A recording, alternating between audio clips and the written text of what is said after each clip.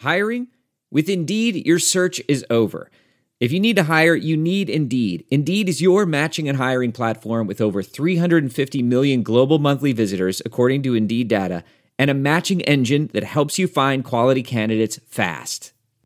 Ditch the busy work. Use Indeed for scheduling, screening, and messaging so you can connect with candidates faster. Listeners of this show will get a $75 sponsored job credit to get your jobs more visibility at Indeed.com/match. Just go to Indeed.com/match right now and support our show by saying you heard about Indeed on this podcast. Indeed.com/match. Terms and conditions apply. Need to hire? You need Indeed. Hey, what's up, Pelicans fans? You are listening to the Bird Rights here on Nothing But Net Network on Dash Radio. For more breakdowns on the Pelicans, including interviews with coaches, journalists, and opposing experts, go to iTunes right now, search the Bird Rights, and subscribe today.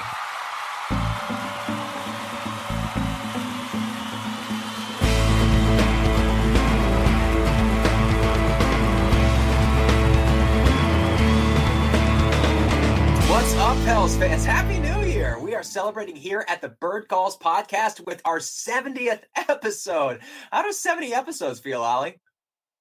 Oh, just like I do when I walk outside in this weather today.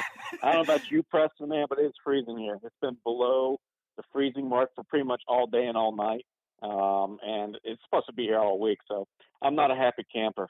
No, it's not that bad over here. I think it's 46 right now, but it's been kind of misty and rainy all day today, but not nearly as bad as it is in New Orleans or in New York, where I'm previously from. I think they had like 13 degrees with a 0 wind chill or something like that. Anyway, I'm rambling. Of course, I'm your host, Preston Ellis. Per usual, we are joined by editor-in-chief, you just heard him, to thebirdrights.com, Oleh Kosel, and in Kevin's absence, we managed to pick up Crescent City Sports' David Grubb, hot off the waiver wire. Happy New Year to you, sir. Thank you very much. Happy New Year, sir. Glad to be here. Glad to have you, man. We had David probably about 3 weeks ago, and he was a fantastic interview, so lucky to have him back. So glad Kevin's not here, right, Ollie? That's right, man. We can talk all the bad stuff about Kevin finally. Finally, I didn't think we were ever going to get rid of that guy, but here we are. Looks like we've made it. By the way, I'm your host, Preston Ellis. Follow me at Preston Ellis, Ollie at Oleh Kosel, if you could manage to spell it, and David Grubb at DM Grubb with 2 B's and CrescentCitySports.com. Okay, brace yourselves. I'm going to ramble for a second, Pels fans. We're going to get dark, but we're not going to stay there. It's a new year full of possibilities. The Pels still sit at 18-18, right at 500, which is probably right around where most, at least national experts, expected them at this point of the season. But like the hero of Gotham City, Harvey Dent, once said, the night is darkest just before the dawn, and the dawn is coming. And we saw how well things turned out for Harvey. So obviously there should be no reason for Pelicans to fear. All right, David, Ollie, before we get into recaps, I just want to start with a reason that we're all here. The Boogie experiment, the Drew Holiday contract, Rondo, the Demps Gentry tenure. It all just comes down to making Anthony Davis happy. I've got 3 quotes from New Orleans' most important man, and I want you guys to decode them for me. Now, mind you, these quotes all took place within about 2 weeks of each other, more or less, some within a day. So here we go. Brace yourselves. It's not about the money. It's not about fans. The most important thing to me is winning. That's what I want to do, and I want to do it here. It makes you wonder, does this organization really have my back? I've been loyal to this organization. I love it here. I love this team. I think we're moving in the right direction. DeMarcus, Rondo, some other players are helping us, but people get judged on winning, and I want to win. You can do whatever, but they calculate everything off winning. You know that. I know that. Everybody in the league knows that. I hear it all the time. Anthony's a good player, but he hasn't won anything. He's not a winner. He hasn't been to the playoffs in 2 years. They'll come here and say, this isn't supposed to be like this, or we should have this, but I just shrug. I don't know how it is anywhere else. The only place I know is here. And then Davis said, we didn't have any energy. We let them get comfortable. They didn't feel the defense. We didn't play with any physicality. They got easy layups, easy threes, a lot of easy shots in. They started getting hot because we allowed them to. We needed this win. We need all of them, honestly, but this would have been a big one for us, and we didn't come out with energy. I'm not frustrated. We're fine. We're fine. We've just got to take care of business on the road. We've got to get back to playing how we were playing before, coming out with a lot of energy, but I'm not frustrated, disappointed that we dropped these 2, but I'm not frustrated. David, decode all of this for us. If the season ended today and Anthony Davis sat in Dell Demps' office, what do you think he would say? Well, I think the first thing he would say is get me more help. Even though I don't think that solves his problem. I think the impression still is that this team is not deep enough, and I wouldn't disagree with that assessment, considering that they've been playing with basically 8 players for the last couple of weeks in the rotation. Even though there are more guys healthy, it's just primarily been 8 who are seeing the floor. So I think there's still some depth that they'd like to see, especially, we've talked about this before on many occasions, just either on air or just me and Ali at games, just about having another backup big, having another swing or a backup point guard who's more effective. I think there's still more pieces for this team to be had, because I don't think that the Pelicans went all in this year to be a 500 team. All right, Ali, I'm going to swing it over to you, and I understand completely what he's saying, especially at the backup big. It's hard for these guys in the fourth quarter. The Pelicans are one of the worst teams in the league defensively and offensively in the fourth quarter in scoring against and for. And primarily, part of that reason is a lot of these guys are getting a lot of minutes. Drew Holiday's getting a lot of minutes. Anthony Davis is getting a lot of minutes. And Boogie, all these guys are somewhere around the top 10 or top 20 in most minutes played, with Giannis Antetokounmpo and LeBron James obviously leading the fold. But with that being said, Ali, we've got a cousin in the Minnesota Timberwolves. They run an 8-man rotation, and they've got 22 wins. And you could argue they don't have the talent that the Pelicans do, although they do have Jimmy Butler, Karl Anthony Towns, Andrew Wiggins, Jeff Teague, all these guys. Although Wiggins and Karl Anthony Towns haven't been having the season that Anthony Davis and DeMarcus Cousins have been having, 2 top 10 players. Do you think it's just a matter of getting help, Ali? No, as David said, that's not the only thing, and that's completely the truth.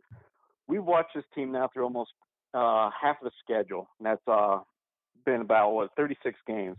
And there's been one certain thing, and that's the unpredictability of what team you're going to see on a nightly basis, and even within the games, you're not going to see that same consistent effort for 48 minutes. I think that is precisely what has plagued this team the most. It's been touched on not only by us here in the media row, but also by coaches, certain players. They just, either they'll say in the post-game comments or give up the vibe that for whatever reason they don't bring the effort. And I'm just going to boil it all down into one little simple word called complacency. I feel like this team at times settles, whether it's the start of games, they just don't get up for it, or coming down the stretch. And in particular, I want to focus on that New York game. The way they closed out the game after being up 8 points with 3 minutes to go, the shot selection I thought was miserable. I know that DeMarcus Cousins had an open jumper, and I know that the team feels very comfortable that Anthony Davis is basically allowed to shoot it from anywhere. But I have an issue with when you're already struggling for the entire quarter to put up points on the board and you settle for jump shots after jump shots after jump shots. They were fortunate to even get those 2 points in the final 3 minutes when DeMarcus drove to the rim. He honestly looked like he was headed nowhere fast, and the refs bailed him out. So conceivably, they shouldn't have scored any points to close out that game. It just troubles me, Preston, that this team loses its focus so easily, that they can start a game off very poorly on the energy side, that they can have those defensive lapses, like in the Dallas game where J.J. Barea snuck in behind Anthony Davis on a clear switch after a pick and roll.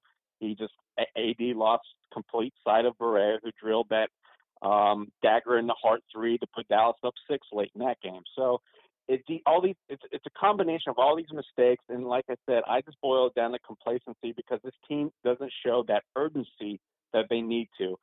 I don't want to say I'm not calling them lazy.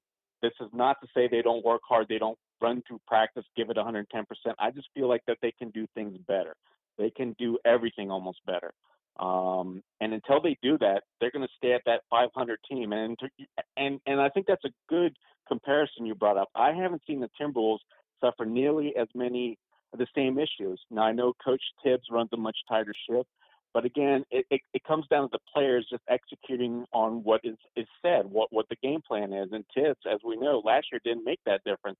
Minnesota had a very disappointing season, but yet this year they're clicking on a lot more cylinders. And I think it's just more than Jimmy Butler being out. I just think that they've taken heed. They understand what they need to do a lot better than, say, the Pelicans are right now. So complacency, Preston.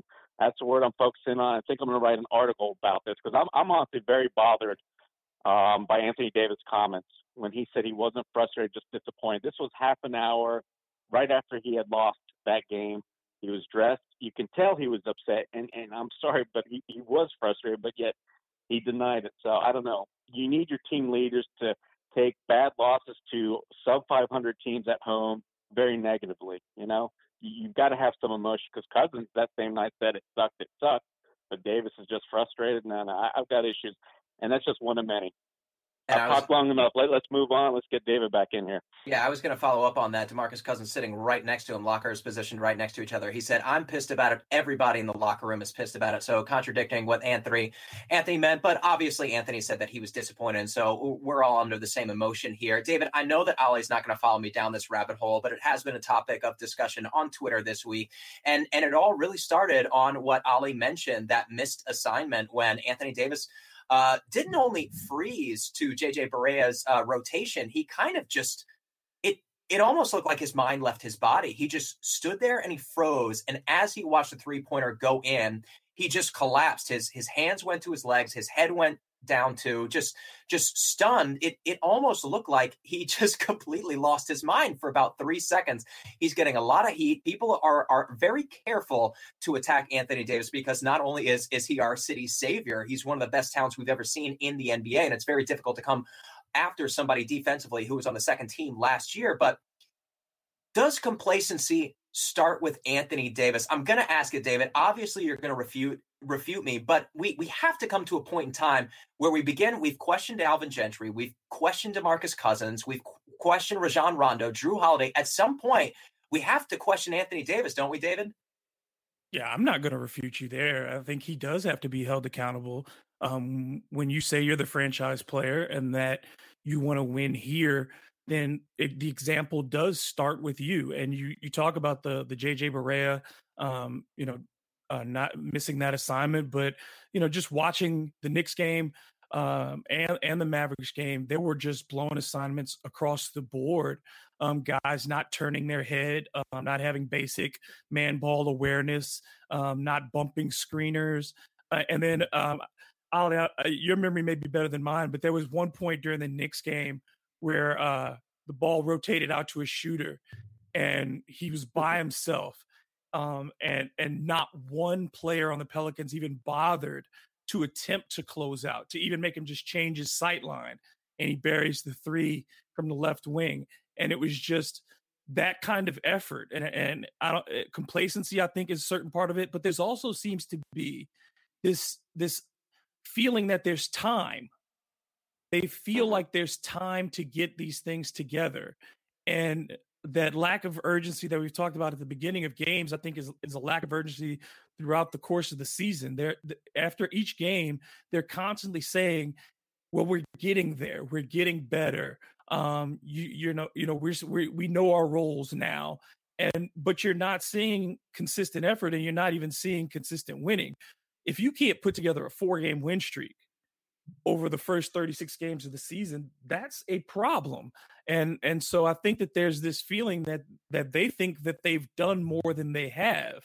I don't think the coaching staff feels that way.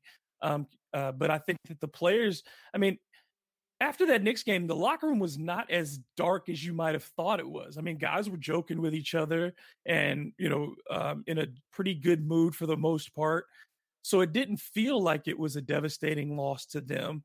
And no one game should define your season.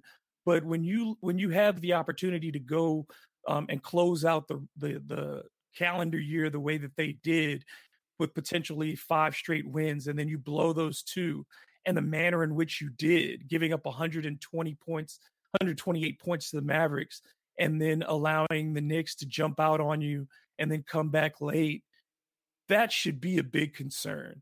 That should have guys, just visibly, if not angry, at least more accountable. And you don't hear that from the Pelicans in the locker room. They'll say they're upset, but rarely this season do you hear guys say, "It's me, and I have to get better." You just don't get that from this team. And I think Anthony is not above criticism. I don't think his defense has been as good this year as it has been in years past, even though his rating is in line with his career averages. And I don't think his rebounding has been as good. And positionally, I think he's deferred so much to DeMarcus in a number of ways that's hurt the team. And I think that the franchise now is beginning to take more of DeMarcus's personality as the alpha of this franchise rather than Anthony's. Yeah, and the sky is not falling. Let's be clear to Pelicans fans. Nice stuff by David. But we are just 2 games back of the Thunder, who have played 2 games more than us. So the 5th seed is there for the taking. I apologize for getting dark, but it is that point of the season where you're 18-18. You've got 2 very winnable games against 2 teams who are 5-26 on the road this year. Thank you for that statistic from both Ollie and David. And you've got to win these games, frankly. You've got to win these games to outpace guys like the Clippers, who have Blake Griffin back healthy, the Jazz, who are always lurking, just 2 games behind us. We have an upcoming matchup with them this week. So it's time to start winning some basketball games. Once you get 36 games into a season, frankly, you pretty much are who you are. We're not going to get a whole lot of surprises at this point. Probably not a whole lot of player movement, although we will get Frank Jackson and Tony Allen back here soon. We'll touch on that a little bit later in the pod. But let's get directly to the 2 latest losses. We've talked a bit about them. Let's just break them down once and for all and move on. We've got a dozen storylines to unfurl. We've mentioned some of them, like 77 points given up in 1 half to the Mavericks. The fourth quarter Rondo benching, which was called a coach's instinct. Anthony Davis corner 3, the Pelicans' inability to win the rebounding battle, getting crushed by second chance points, and the Pelicans' bench destruction at the hands of the Knicks bench. I think it was something like 42-10. Ollie, what's your biggest takeaway from all these statistics? And did I miss anything? No, you didn't, Preston, because every night we see something that another team does, and they normally kind of do it well, but they do it extremely well against the Pelicans. And David and I we were not joking about it, but we were talking amongst ourselves in the locker room after one of these recent losses, and just remarking on how teams seem to come in and establish either season records or, hell, Dallas had a franchise record, and it's scary to think they were just 3 away from setting an NBA record for made 3-pointers in a game. That's terrible. I don't want to hear that the Dallas came out and shot the ball extremely well. Alvin kind of started alluding to the fact that the Pelicans could have done a better job of getting in closer to the shooters, closing down on the airspace, I believe he said. And yeah, that's a good start, but there's a lot more at fault here. And it just seems like everybody is just dusting everything over, just, kind of glossing over all the issues. And I agree with David. There's a lack of urgency with this team. We're this far into the season, and it has had a couple of highlights. As you said, Preston, we shouldn't get too dark because there have been some highlights. They're 18-18. They're still firmly inside the playoff picture. But when you see what we've seen as to where this team has a lot more talent than previous seasons, they haven't gone on those really awesome runs within games where they have even had some incredible wins. And then they drop these duds out of nowhere. It's just inexplicable. But getting back to the Dallas game, Preston, you've got to hit first. Dallas came and jumped all over the Pelicans. They got into a rhythm early. I remember Dave and I kept on looking at each other. Another open three-point shot. And you could just see it. The confidence grew, and especially by a team led by a rookie, Dennis Smith, who has not shot the ball well at all this season, goes off and has his first career triple-double. I think the guy didn't miss his first shot until maybe his 7th or 8th attempt.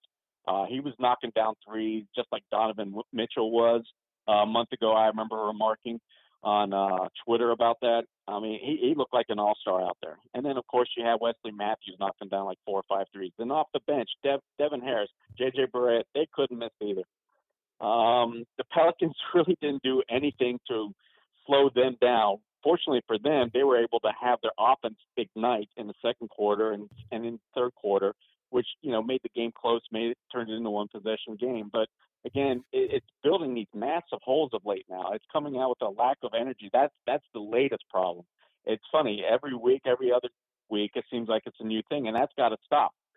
I don't know. It's like a dog chasing its tail. You don't know why it's doing it or what it's doing it, but it's happening, and they're going in circles. And an 18-18 record at the end of the day. I was more so upset by the Knicks loss than Dallas because Dallas was coming into the game a lot hotter than anybody gave them credit for. Everybody just looks at the overall record. But they had been playing a lot better, simply because they have had all their players. And when I looked at the advanced stats after the game, Dallas was almost equal to the Pelicans in terms of all sorts of efficiency. So, and it's not like Dallas is a bad shooting team. So all this was known about this team. But again, that was a bad loss. But the Knicks bothered me more because coming in the game, they're not the shooters that Dallas is, or really any other NBA team, as they rank last in attempts, and they're not good at converting even on those few attempts a game. No, you knew they were going to try and score on the inside, and that's what they did. They scored 60 points on the inside against Anthony Davis and DeMarcus Cousins. That shouldn't happen. If you're going to come into a team that claims it's going to give it their best effort, that they understand how important home games are, that's just a pathetic effort. Why did they lose that game? I felt like that big offensive rebound. You remember that, Dave, right? After the Pelicans held, I forget who missed the shot initially, but anyways, they failed to grab the defensive rebound because nobody boxed out Kristaps Porzingis, so he ends up getting offensive rebound with about just under 2 minutes left, and he winds up in that possession knocking down a three-pointer. That was pivotal. All right, Charles Barkley. Yeah, exactly. That was terrible. Got a lot of P's there. Terrible. Anyways, he makes that three, and it turns it from a 5-point Pelicans lead down to 2. And right then and there, you just felt like, wow, here we go again. Sure enough, that's what ended up. You just have no confidence in this team. When I hear people look, or just they're looking through the upcoming schedule, they're marking off of this is going to be a win, that's going to be a win. How can you say that? This team has shown only one thing, and that's, as I mentioned earlier, being unpredictable.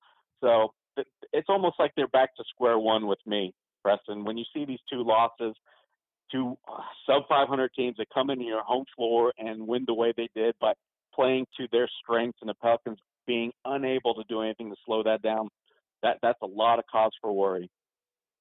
Well, the good news is if they ever do put it together, we see them get down early against these teams, and they somehow always manage to find a way to fight, which is the polarizing and upsetting version of the Pelicans, is that we see what they possibly can be against teams like the depleted Magic and Heat, and then against the Nets last week as well.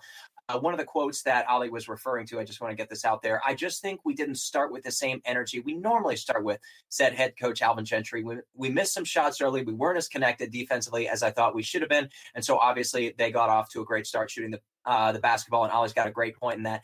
We've just heard this quote too often. You know, you give them one, or fool me once, shame on you, fool me twice, you know the rest. So we're tired of hearing that quote. I want to move along though to his decision to bench Rajon Rondo. I'm going to throw this over to David.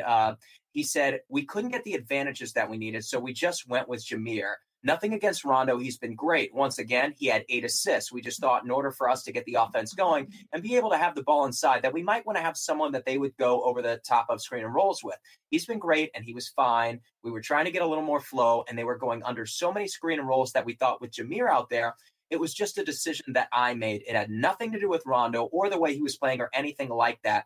It was just coach's instinct. And we've been hearing all off season about how Rondo is the coach on the floor. He's the floor general. I think Dwayne Casey called him a computer, and yet he's not good enough to play on the floor for the Pelicans, even though he had 25 assists against the Nets. I know he came out sloppy, but David, is Rondo a crucial enough piece of the Pelicans roster right now, like a Drew Holiday, Anthony Davis, and DeMarcus Cousins, that you sort of have to ride or die with your players? We've seen instances where DeMarcus has benched himself in the fourth quarter, or Rajon Rondo has benched himself in the fourth quarter. But this is the first time all season we've really seen Gentry bench one of his stars against their will. And Rondo even said as much after the game, saying something like it was coach's call.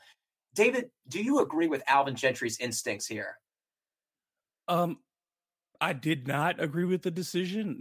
There was definitely a lot of question asking amongst the media during that stretch as you watch them struggle offensively and not see Rondo out there on the floor. Jameer really down the stretch was not playing great basketball. And I think the thing with Rondo, and that I think you do have to kind of ride out with him at this point, is that he's the only one who can effectively get DeMarcus Cousins into the post. He's the only one who can get Anthony Davis consecutive touches in the post. You saw it against the Knicks, where when they were getting back into the ball game, Rondo sought out Anthony and basically was like, we're going to you, possession. And it was just, Jameer can't do that, or at least he has not done that. And the times that you've seen, DeMarcus maybe get over emotional, it's Rondo there in the middle, pulling him away or talking to him. So I think that you kind of do, even though Rondo's individual defense is not what you want to see.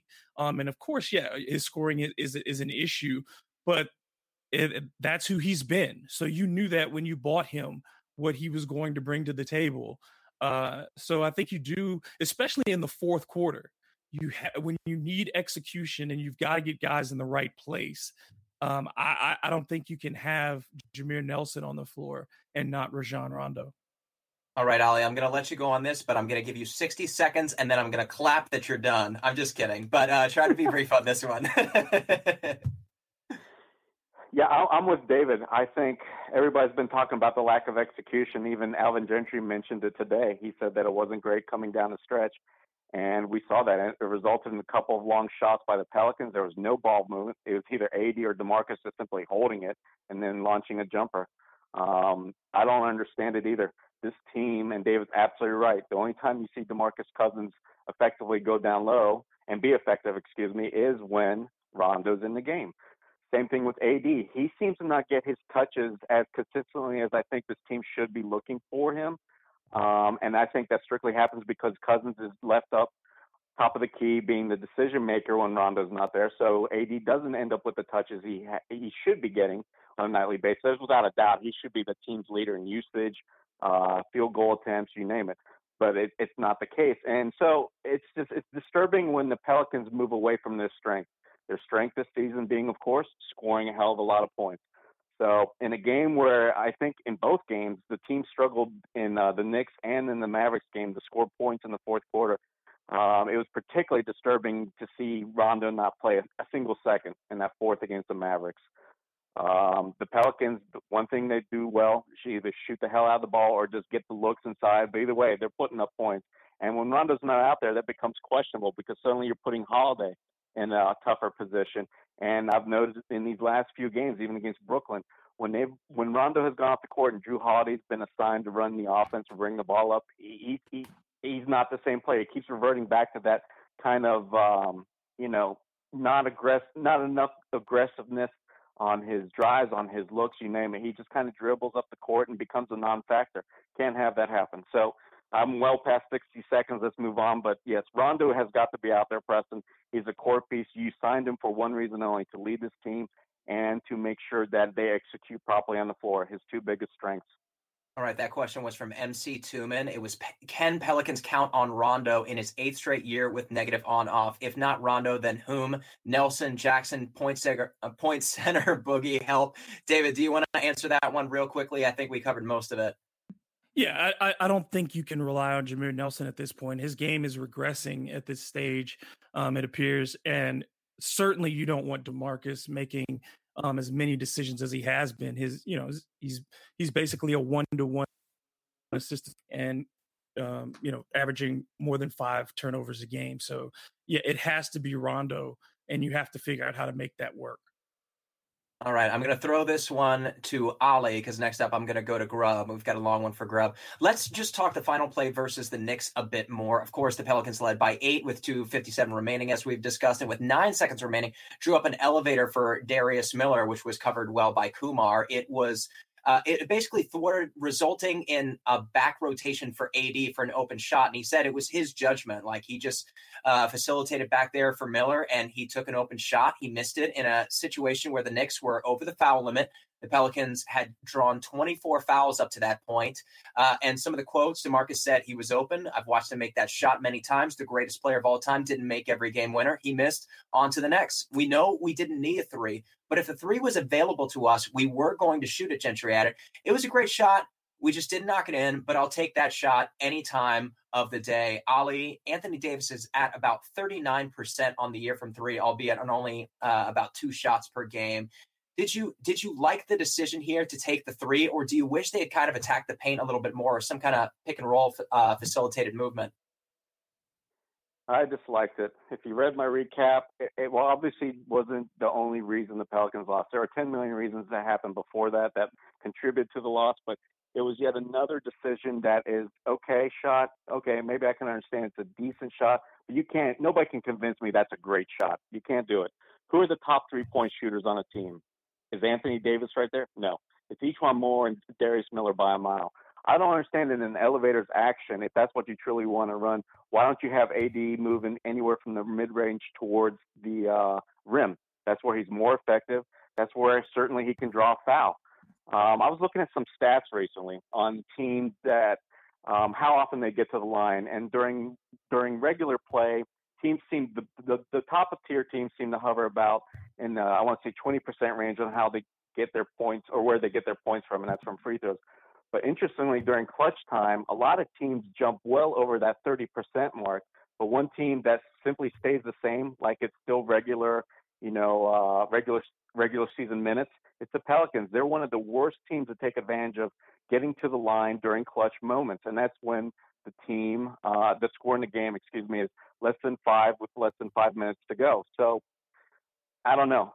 I think, they can say what they want to say, and I think I would probably have some trust in AD, who is a good shooter, but you can't convince me that's a good shot because AD, we've all seen, he's more comfortable inside that arc. He has not had a sustained run of really good 3-point shooting. It just comes and goes with him. I mean, he won't even attempt a three for, say a 3, 4, 5 game stretch. You can't tell me that's a great shot. And like I said before, moving towards the rim, he's just better there. So I feel like when Anthony did that, he settled, and that's where, again, I bring up that word complacency. I just feel like this team just kind of settles. They don't want to. They just don't put forth that extra gear. Push a play to its extreme. Push themselves to their best. And I think that's a perfect example. Darius catching the ball from 3-point range, perfect sense. Makes perfect sense. If he's there, free, he gets a shot, and you'll take it. But if he's not, I have enough trust that he can swing the ball. And right there is DeMarcus Cousins and AD. You've got to expect one of those guys when they're setting all these picks is going to be able to spin loose and get open. So just to see AD bounce back in behind Darius, I was disappointed with that shot, bottom line. I think they can do better, and they have to do better because an 18 record demands that they just seek the most out of every possession that they can, especially when it counts. All right, speaking of the 18-18 record, I'm going to throw this over to David because he had a pretty interesting statistic on CrescentCitySports.com. Make sure you guys go over and check that out. And basically what it boiled down to was no team in the Western Conference has ever gotten to the playoffs without a specific winning record, that being 24 wins. And the Pelicans have 9 on the year. And in order to reach that 24-point threshold, they'd need to finish 15-8. Did I get all that right, David? Well, I didn't say no team ever. But it was last year. That was the minimum to get in. Oh, good. So that's why I ask. But but from year to year, it's around. That's the bare minimum. If you look just year to year, you usually see the 8th team is usually at around 23, 24 home wins. So absolutely, they have to be better than a 500 team at home. TheBirdWrites.com, where we only do half of the necessary research, right, Ollie? That is not true, listeners. Do not listen to Preston right there. All right, we're going to play this game anyway because I came up with it in my head, and I think it's going to be fun. And damn it if I got that wrong. But you know what? We're still going to have fun with this. We're going to throw this over to David. We're going to start with David. And Ollie, you want to do the math for us on this one? We're going to count to 23, and you are going to give us how many wins that David predicts and how many losses. You ready? Okay. All right. We've got January 8th, home against the Pistons. What do you think, David? I think that's a win, even though it's a trap game. What about the 12th against the Blazers? I think that's a loss. 20th against the Grizzlies? Win. 22nd Bulls? If the Bulls are still playing like I think they'll struggle, but I'll still give the Pelicans a win as of today. 26 Rockets? Loss. 28 Clippers? Loss. 30th Kings? Win. February 5th Jazz? Win. 7 Pacers? Loss. 14 Lakers? Win. 23rd Heat? Loss. 26 Suns? Win. Here's where things get tricky. March 9th Wizards? Loss. 11 Jazz? Loss. 13 Hornets? Win. 17 Rockets? Loss. 18 Celtics. Loss. 20 Mavericks. Win. 22 Lakers. Win. 27 Blazers. Win. April 1st Thunder. Loss. 4th Grizzlies. Win. And 11th Spurs. How did we do, Ollie? I give them the win against the Spurs because the Spurs usually are resting guys on the last day. That's 13 wins, Preston. Oh, no. So is that 13 and 10? Is that 13 and 10 right there? Yep. Oh, yeah. Okay, so the Pelicans are out of the playoffs, ladies and gentlemen. That's what we've just discovered. You heard it here first on the 70th episode of the Bird Calls podcast. I'm just kidding. But well done by David on those calls. And obviously, we have no idea what to possibly predict with this Pelicans team, a team that can destroy the Spurs and then come back a couple of nights later and lose to the Kings at home. So you know as much as we do, Pelicans fans. But let's move right on. Ollie, I want to quickly, before we go into previews, talk about an article you've got on thebirdwrites.com. The article is titled "The Pelicans on Surprising Identical Pace to the 2014 NBA Playoff Version." And basically what it boils down to is the offensive rating this year is 6th and defensive is 25th. And in 14-15, offensively, it was 7th and defensive was 24th. Ali, talk a bit about your article and what sparked your interest in investigating these two seasons and putting them side by side. And what did you ultimately discover? It was just a real quick thing, Preston. I was just curious because I remember that team, and I'm sure you guys do as well, they did a lot of alternating wins with losses. And it seemed like they were bubbling right around that 500 mark for at least the first few months.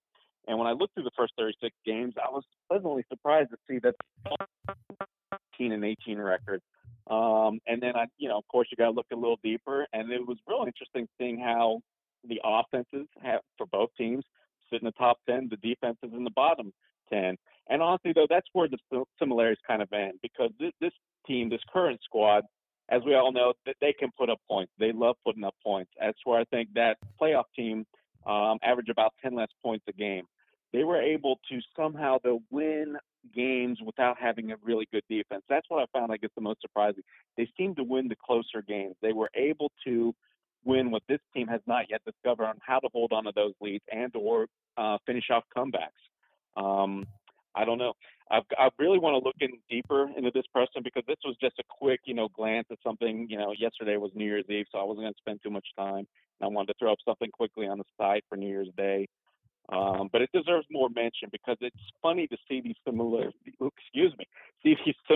of these teams that maybe this Pelicans team really is a mediocre team that they're going to just squeeze in at the last minute because they do enough things well as to where all the negatives won't outweigh the positives, and that's how they're going to get in. And honestly, certainly, I think none of us would, argue against that fact because we haven't seen any sustained excellence on any side of the ball for 48 minutes from this team, and that includes the offense. So, no, Preston, this is just a quick look. It wasn't meant to be anything more than just a quick comparison, but it's an interesting one. Looks like we heard a little residual effects of your New Year's plans last night, Ollie. Is that what it sounded like to you, David? Excuse me, yes. All right, David. Let's work on over to previews. We've got two very important games this week. As I mentioned, these two teams are either right behind us or right in front of us. And I had it in front of me, and I just lost it. Okay, here it is. All right, we've got the Jazz at 16-21, just 2.5 games back of us. Michael McNamara will be in attendance, which means that the Pelicans are inevitably going to win. And then we've got the Timberwolves a couple days later, I believe on Friday. That'll also be in Minnesota. So a 2-game road trip here, and Anthony had some comments about needing to play well on the road to make up for these home losses. And the Jazz are known for being a defensive juggernaut. They're 24th offensively. They're 6th defensively, but some good news for the Pels. Rudy Gobert is still out for 2 more weeks with his PCL. I think it was a sprain. And Donovan Mitchell, however, has been lighting himself on fire as of late, averaging something like 23, 5 and 5 in December, much in the vein of Drew Holiday. Let's talk Wednesday first, David. How do you anticipate the matchup in Salt Lake City going for our Pelicans? They should win, but I think it's really dependent on how well they keep the guards out of the paint, especially Mitchell. You've seen Mitchell be able to get backdoor lobs. His 3-point shooting has gotten better. He's really becoming a leader for that team, and his explosiveness is just a tremendous matchup problem. And just watching the Knicks, who had Jarrett Jack, who, was a Pelican last year for maybe, an hour and a half, go out and get 15 points and was pretty much in the lane with regularity. And then Frank, and I hate pronouncing his last name, Frank, somebody say it for me because I'm not good at saying it. Ntilikina? What, from the Knicks? I was close. There you go. He was, he was constantly in the lane, and they were getting shots for mediocre big men in a lot of occasions when Porzingis was not on the floor. I mean, you saw Joakim Noah come in and get 2 very easy scores off of penetration. You saw, Kyle O'Quinn, who's not mediocre. Kyle O'Quinn is a good player, but he was getting shots at the rim because of penetration. So if the Pelicans can't stop penetration, which I think has been the worst part of their defense, they're going to struggle against Utah. Utah is already a difficult place to play for everybody. But if you can't stop dribble penetration, if you're not rotating well defensively, then you give the opportunity for other people to get confidence, just like New York did, just like Dallas did. Against Dallas, it was off the bench. Oh my gosh, Powell. It was Dwight Powell coming off the bench and getting 15 points. So, guys are able to get points when their guards are penetrating and dropping off for easy baskets. So I think Utah presents that problem. Oleh, I've got a statistic for you. He just mentioned that the Jazz are tough at home, and he is right. Although the Jazz have only won 3 of their last 11 games. But after he said that, I took a quick look, and only 3 of those last 11 games were at home. Although one of them they did drop to the Rockets, but 2 of them they won, and one of them was a couple of days ago, the stunner against the Cavaliers when Donovan Mitchell sealed it with a layup at the end. So although they've been pretty dreadful as of late, to David's credit, a lot of these losses were on the road. How tough do you think this is going to be for the Pelicans in Salt Lake City? I think it's going to be very tough. I've always said this about games in Utah and in Denver. For some reason, the Pelicans don't play them well, and most teams don't, traveling up in an thin atmosphere. But again, this is a better Utah team than their record indicates. They're solid. I think they're a solid, well-coached team that has a lot of firepower, and they do enough things defensively to hold you from scoring enough points. And that's my biggest fear. I mean, Donovan Mitchell, as David just mentioned, Donovan Mitchell and then Alex Burks, they completely torch the Pelicans. They got to the rim at will. And I think this needs to be said. David is right. The Pelicans' biggest issue defensively is containing penetration. And I'm looking particularly at 2 players. I feel like Rajon Rondo and E'Twaun Moore, who everybody loves, but never seems to want to talk about his defense. Looking at some numbers, on-off numbers, defensively, the Pelicans become a lot better defensively when either or both Rondo and E'Twaun Moore are off the floor. The eye test kind of shows that. Every game, I see E'Twaun Moore getting burned. He's just simply not quick enough. His instincts aren't 100% as to where he can make up for his deficiency with athleticism to be able to stay with the quicker, guards, the perimeter players in the league. I just feel like he's always going to be at that slight disadvantage. That's where, thankfully, Drew Holiday does not have that issue. But Rajon Rondo, he's also right in that same boat. He doesn't have the same athleticism as he once did. So teams are just able to get by both of these players, and they're not getting the help that they need normally behind them with coming from Anthony Davis and DeMarcus Cousins. Because as Dave mentioned, the rotations are bad. So I think the Utah are going to present a hell of a challenge. They've got Ricky Rubio who can break down the defense, and then you've got Donovan Mitchell and Alex Burks, 2 wonderful scorers who know how to get to the rim. And of course, they're big. They're solid, and then you've got perimeter shooters like Joe Ingles and Rodney Hood, who's really had some outstanding games recently for them as well. So I don't know. I mean, it's going to take a heck of an effort by the Pelicans. They can score as many points as they want, I feel like, but until the Pelicans can start holding other teams back, I don't know. I feel like this is an invariably going to be a loss.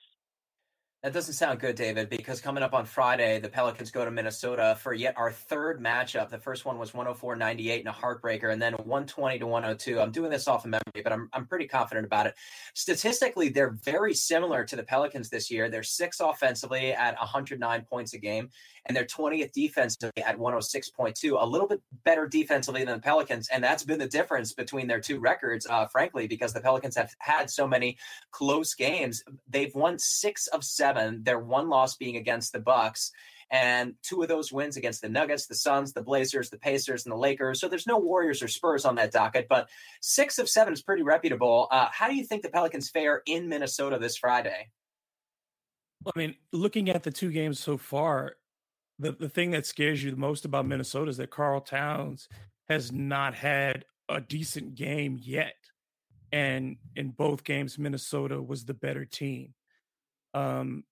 That's a little scary, because if he has an average game, if he can get to 18 and 10 and provide them with that inside out ability, I think that Minnesota still wins that game. And I think that one of the things you look at is that Minnesota does play well at home, and B, Minnesota has played very well against the Western Conference as a whole. So it's not like they're piling up their wins and getting them by just beating Eastern Conference teams. I think they've won 19 of their 23 games are against Western Conference opponents. So they're playing good teams and beating them. So I think it's another very difficult game for them. And then you wonder about the Pelicans' psyche coming out of the break, having the rest that they had, and they showed that they didn't handle that well the last time they had an extended break.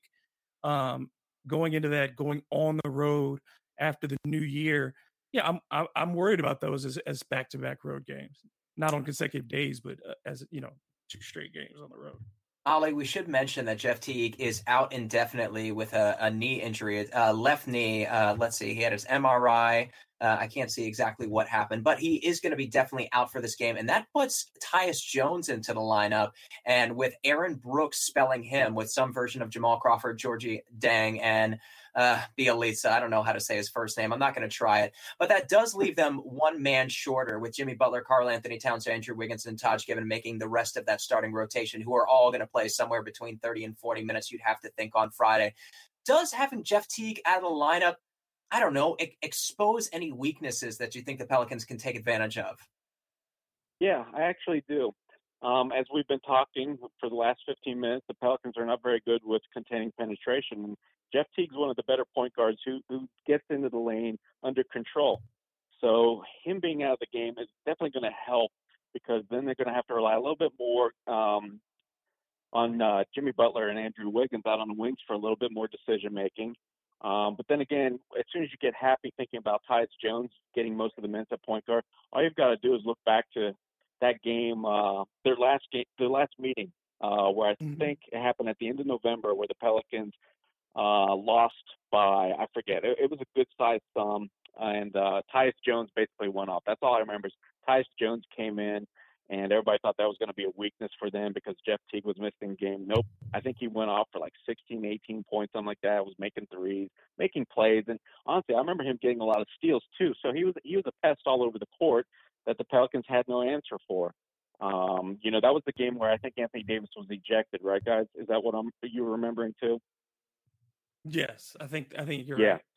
I don't remember. So, I mean, again, the Pelicans had that hindrance. But again, I mean, I'm tired of making excuses for this team. They simply are just very bad at containing. So it doesn't matter who's almost at the point guard position, Preston. The Pelicans are going to find a way to somehow blow some coverages and just keep players out of the paint. So even though Jeff Teague being out, I think will help overall. As David mentioned, they're going to be short a man now. That's typically in the rotation. I still don't think it's going to be enough to where you can say, okay, the Pelicans have a huge advantage. No, they still got a lot of weapons, and that's the biggest thing. Cat has been so quiet in all the meetings thus far this season. You almost feel like a 40-point game or something like that's coming our way.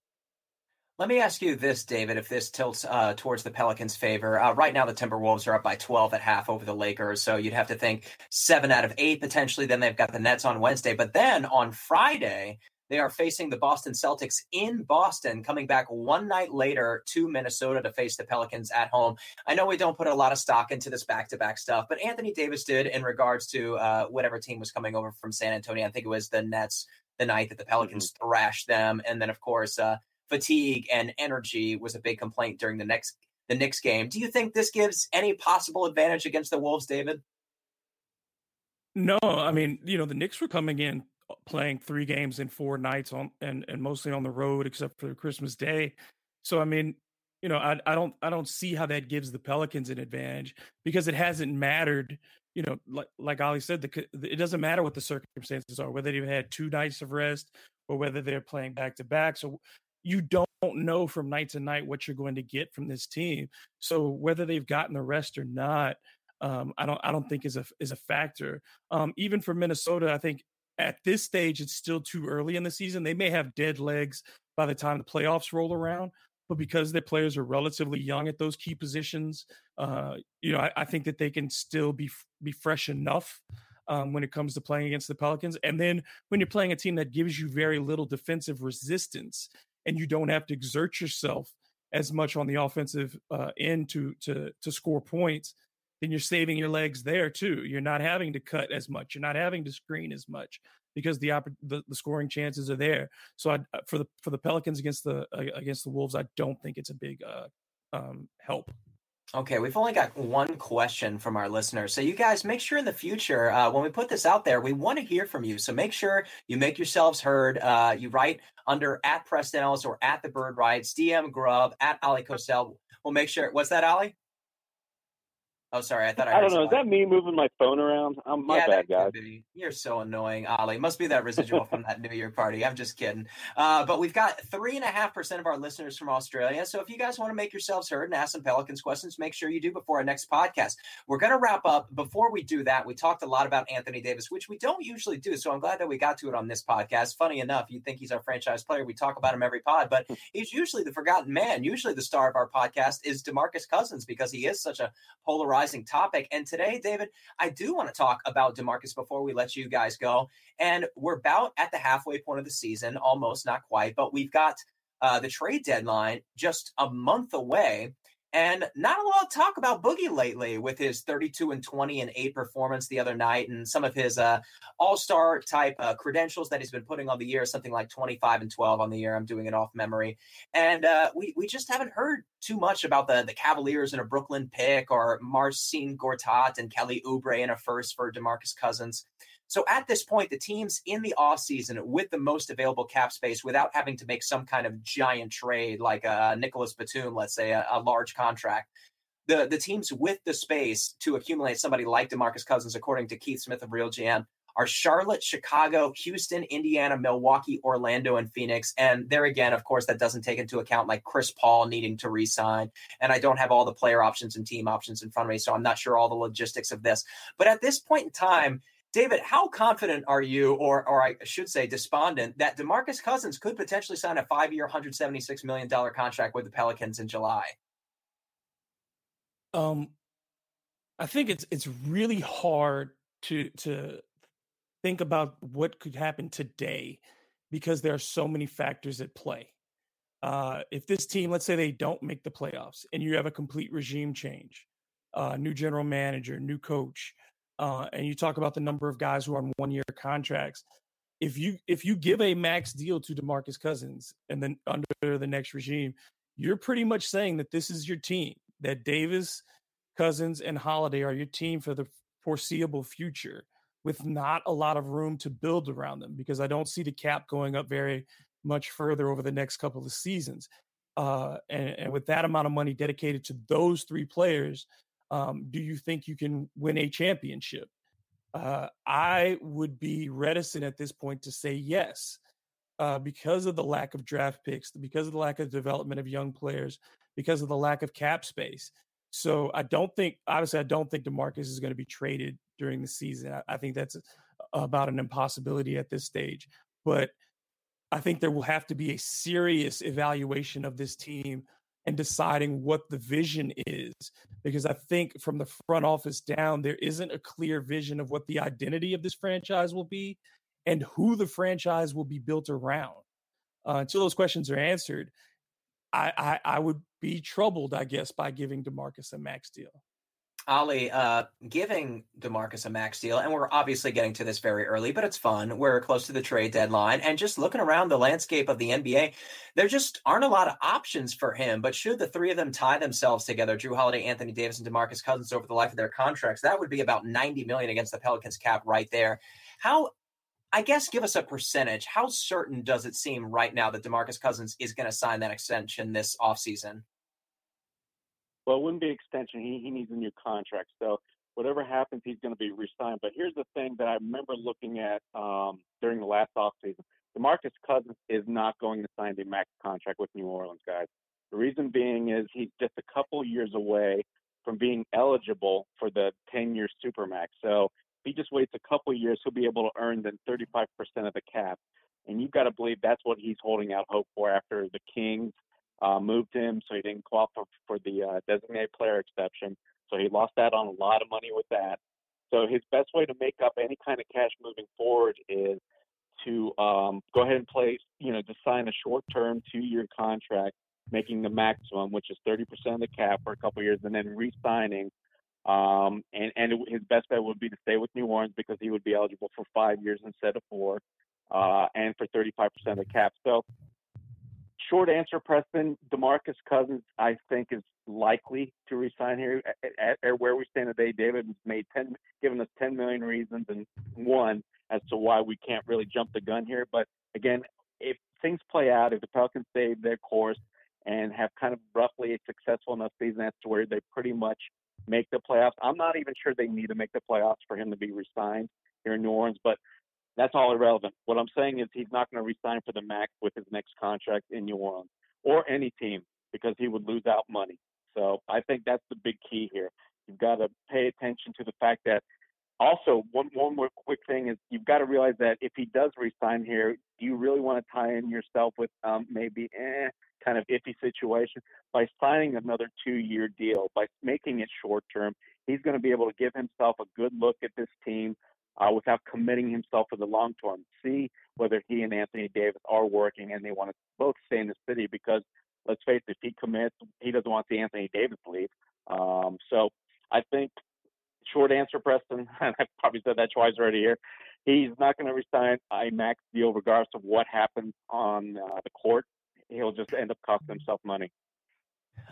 David, just take 30 seconds on this one. Pelicans guard Frank Jackson, who had right foot surgery, is hopeful that he can return soon. He began spot shooting and limited ball handling with the goal of ramping up his activity in early January next week. He said, "I feel great. I've been to the doctor. Everything looks good. My foot's healing. It's almost healed pretty much, even at full strength, though the Pelicans have too much backcourt depth to really anticipate Jackson earning any minutes right now. But he could have some spot time in the G League. Who knows if Jameer Nelson goes down for a couple of days, Rajon Rondo, that sort of thing." My problem with this is these were a lot of the same comments we got from Frank Jackson this offseason when Jamel McMillan said he looks great. I think we might even have him for training camp. He was posting all those videos to Instagram of doing box jumps on one foot, on his injured foot. If he can come back and play in the next few weeks, David, do you want him to? And keep this brief because we only got a couple minutes left. Well, of course, you'd like to see what he can do and see if you can supplant Jameer Nelson or another as the primary backup. I think the only other big issue for me is I'd like to see Ian Clark get more time because when he's played lately, he's been very effective. But I don't think that there's a big impact that Frank can have at this point. And I may be mistaken, but I just don't think his experience and with them trying to get to the playoffs, you want to give the ball to a rookie for extended minutes. All right. Thank you guys so much for tuning in. Do 2 things to celebrate the new year with us. First, subscribe. If you haven't already, spread the word. You don't have to follow me if you subscribe. You'll get every podcast the second that it's posted. And please retweet this and make sure all of your Pelican fans friends are listening to the Bird Calls podcast. We really appreciate you guys' support. We've got a lot of downloads so far, over 60,000, and it's all thanks to you guys. Thank you so much. Before we go, any parting shots, Ollie? I just want to say, just to get everybody's hopes up, the Pelicans were looking really good in terms of beating bad teams. That's been a problem in the past, even with the 2014-15 team. The Pelicans, before this past weekend, those losses to the Mavericks and Knicks, were 11-3 against non-playoff teams. If they can just get back to that, then start winning a couple of games, surprise games against top 500 teams or better, they've got a good chance to, kind of right the ship. So that's what we're going to be needing to watch for. All right. It's been our great pleasure having David Grubb of Crescent City Sports. Of course, you can follow him at DM Grubb and at CrescentCitySports.com. Anything you want to share with our listeners, David, before we let you go? Yeah, I don't want people to think that we're extremely negative about the Pelicans. I think that we just try to be as realistic as possible. And, I think that's what we want fans to do, is to kind of hold the franchise accountable, but also continue to support the franchise. We want to see basketball be successful in New Orleans. It is disappointing when you see the potential and it's just not being fulfilled. Well, they'll have their opportunity to right the ship this weekend, and coming up in February, they've got a soft slate of games, so they'll have an opportunity to go on a run there. But at the end of the day, like Ollie said, like David said, complacency's got to be put to an end, and they just got to win some games, and they got to close out games, because all of these games, they're in it up until the fourth. Even when they get down early, they have the firepower to catch up very, very quickly. I'm Preston Ellis. You guys can follow me at Preston Ellis. Thank you so much for listening. Again, all your support is very much appreciated. Thank you to our two guests. We will be coming back very soon on this Friday. We've got some fun guests. At some point, we're going to be talking to Karen Loftus of ABC, Daniel Salerson, and D. Scott Alexander. Very excited about those guests. And we've got even more coming the following week. And at some point, if he's good, we might let Kevin back on the podcast. For now, Ollie, David, Preston, let's go Pels.